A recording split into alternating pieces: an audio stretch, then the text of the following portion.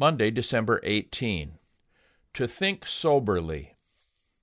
We have talked a great deal this quarter about the perpetuity of God's moral law, and have stressed again and again that Paul's message in the book of Romans is not one that teaches that the Ten Commandments are done away with or somehow made void by faith. Yet, it is easy to get so caught up in the letter of the law that we forget the spirit behind it. And that spirit is love for God and love for one another. While anyone can profess love, revealing that love in everyday life can be a different matter entirely. Consider now Romans 12, verses 3 through 21. How are we to reveal love for others? Here's the text. For I say, through the grace given to me, to everyone who is among you, not to think of himself more highly than he ought to think, but to think soberly, as God has dealt to each one a measure of faith. For as we have many members in one body, but all the members do not have the same function, so we, being many, are one body in Christ, and individually members of one another. Having then gifts differing according to the grace that is given to us, let us use them. If prophecy, let us prophesy in proportion to our faith. Or ministry, let us use it in our ministering.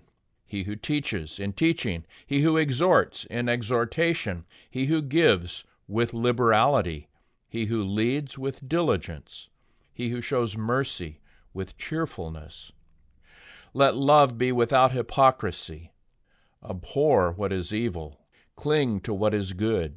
Be kindly affectionate to one another with brotherly love, in honor giving preference to one another, not lagging in diligence, fervent in spirit, serving the Lord, rejoicing in hope, patient in tribulation, continuing steadfastly in prayer, distributing to the needs of the saints, given to hospitality.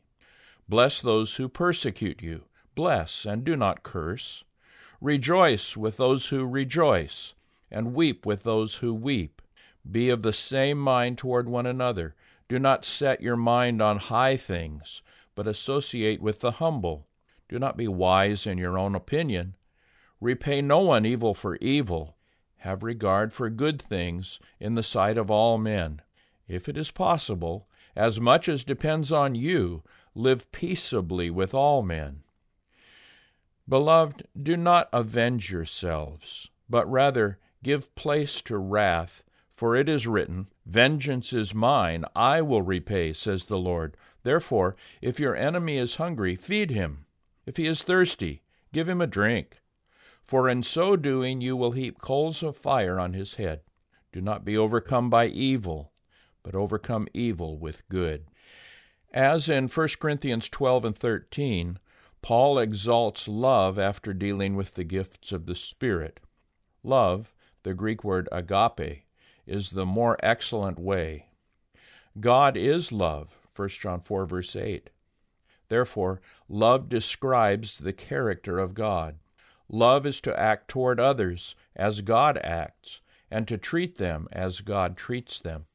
Paul here shows that love is to be expressed in a practical manner.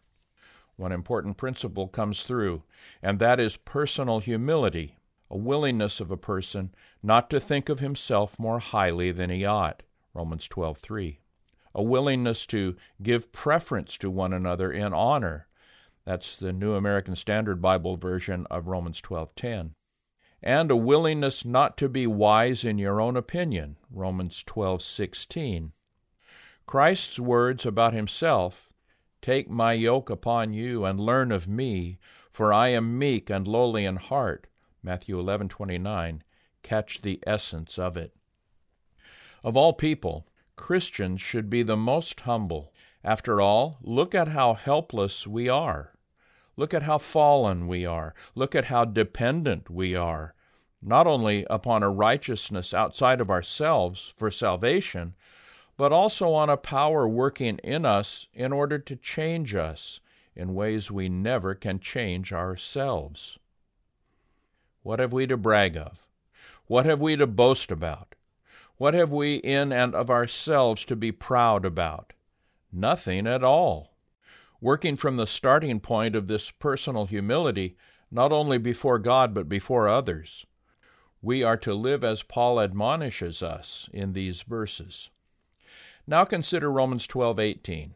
If it is possible, as much as depends on you, live peaceably with all men.